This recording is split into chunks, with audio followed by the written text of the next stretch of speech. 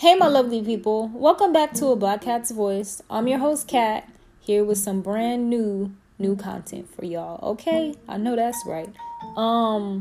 First things first, I just want to say, I hope you're being good to yourself. Whatever space you're in, whatever life is putting you through or giving you right now, if everything is great, I really hope you're taking care of yourself. And I really mean that from the bottom of my heart. So let's get it. Let's talk about it. Today, my topic is going to be why you so mad, bro? AKA, I'm just going to talk about the stigma that is the angry black man. So the main point I want to make is that majority of black men are deemed a threat for literally nothing at all. And I just want to break down the stereotypes behind why this is true. So, many black men have to constantly change their natural habits just to make others comfortable in society.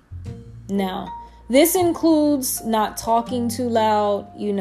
So many black men have strong, dominant voices, but won't even talk too much or too loud in public because speaking at a higher elevation automatically scares people. And I'm not capping, I'm not making this up. I know so many black men that I know this is true because I've personally seen it.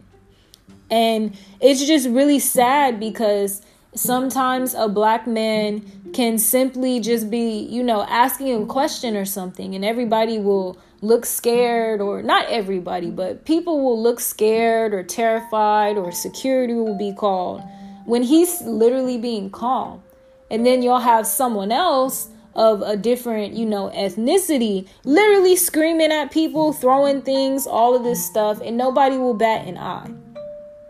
And it's just really sad to not even be able to talk the way that you want to talk because you feel like you're going to scare people. Like, it's ridiculous. Another example, so many black men don't wear their hair.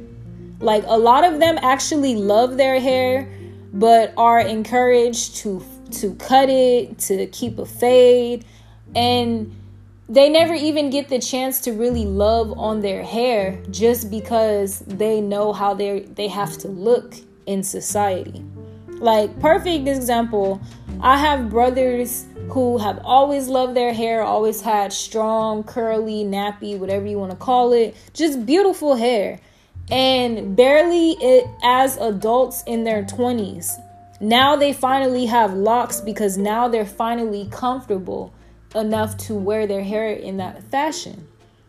And it's just sad because growing up, they had no choice but to cut their hair. I would always hear them tell me or say how they like their hair, they like growing it, this, that. And they had no choice. They had to cut it because of whatever the reason. I'm not saying this for all my brothers, and I'm not even saying brothers like meaning blood. I'm just saying brothers meaning black men that I've known, and I put in the brother category because, we're family. After a certain amount of time of knowing somebody, they're family. And it's just sad to even feel like you can't even wear your hair because you feel like you're going to face backlash. Like, did you even know the term dreadlock was coined because they want to remind us that our hair is dreadful? That's why it's called dreadlocks instead of just locks. Yeah, look that up. Don't believe me. Do your own research. But it's really sad.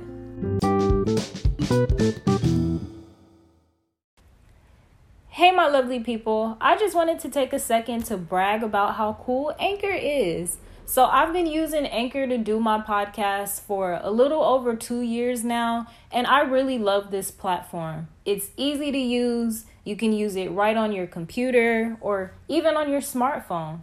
They have so many tools in place for you. They distribute your podcast to multiple platforms like Spotify, Apple Podcasts, and the list goes on. Oh, and did I mention the best part, you guys? It's free. So go ahead and download the Anchor app or go to anchor.fm to get started. Thanks, everybody. So another example, there's so many black men who have to ignore their natural talents just because they don't want to deal with the drama. Like, growing up in the hood, a lot of us didn't really have toys to play with like that. So we would be hopping fences, we'd be doing flips just because that's our entertainment. And there's so many black boys that would be so good at gymnastics, but can never even have the opportunity just because people will tell them, oh, that's gay or that's feminine, and make fun of them for it. I know so many black men who can really cook, like really throw down. Even some that can do hair really, really well. But it's just kind of like this big secret because they're ashamed of what people may think of them if they know that they're good at these things that are normally, quote unquote, categorized as a feminine thing. When something like cooking is a life skill. Doing hair, same thing. It's a life skill. I don't see why a person can't just be good at that without somebody automatically thinking they're gay. And as black men, the bashing of anybody even thinking you're even a hint of anything that is just not as masculine as they think you should be is just really sad, and it's negative and it's disgusting. Like, even in society, black men are encouraged to embrace negative stereotypes to be seen as more valuable. You have these athletes, these musicians who make so much money, like make more money than the doctors sometimes, and don't even be good people. They be cheating on their spouses, they're materialistic, they're creating all these broken homes. And I'm not saying that for every single athlete or musician out there.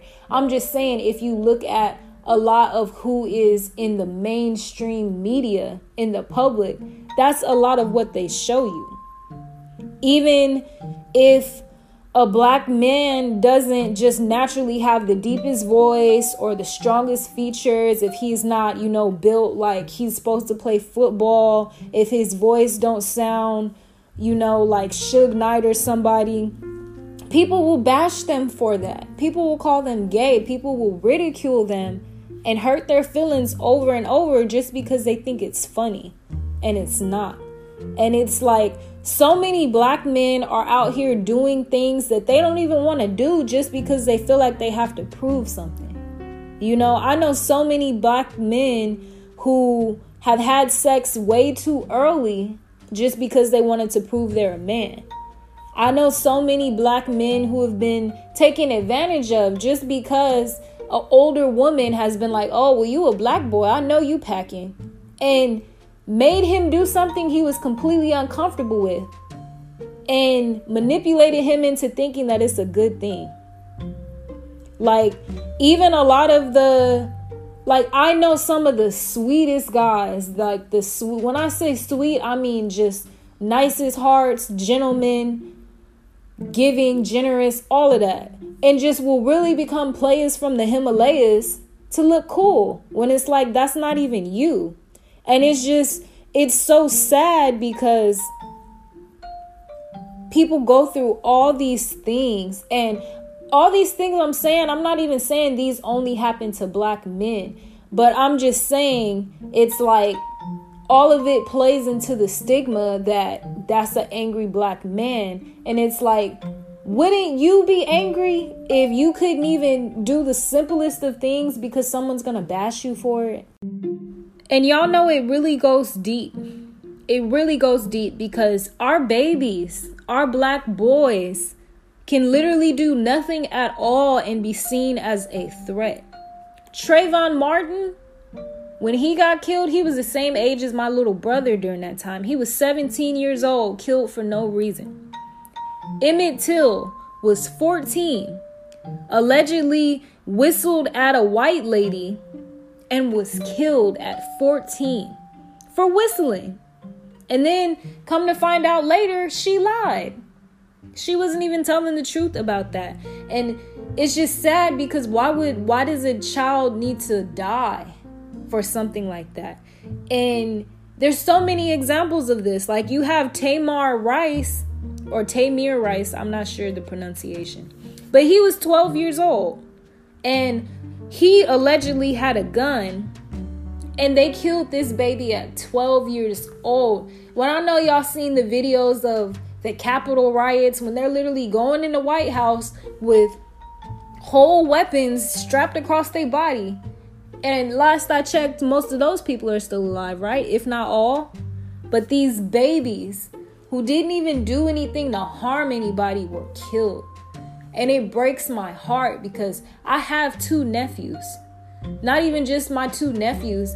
I always think about with my black friends, with my brothers, with my uncles, with my cousins. I always think about what are they going to have to go through just because of what somebody assumes about them instead of actually getting to know them. And it's just so crazy because everybody has all this love for black men online. Everybody has all this love, but in real life, most of the time it's not like that. And it's so sad. I'm not saying it's never like that. I'm not saying everybody's, against black. That's not at all what I'm saying.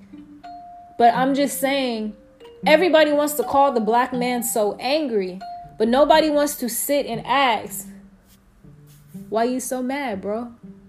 What are you going through? What is hurting you? What are you dealing with and holding on to that is making you mad? So I just want you to think about all these things. And once again, I'm not saying all this stuff only applies to black men. But I'm saying in my personal life, that's the biggest pattern that I've seen, is that all these things tend to happen to our beautiful, wonderful, amazing black men. And it's sad. It's so sad. So do better. If you're part of the problem, do better. If you're not part of the problem, I'm not talking to you. I'm literally just telling stories and just elaborating on what is the stereotype that is the angry black man. And as always, thank you for listening. Take care.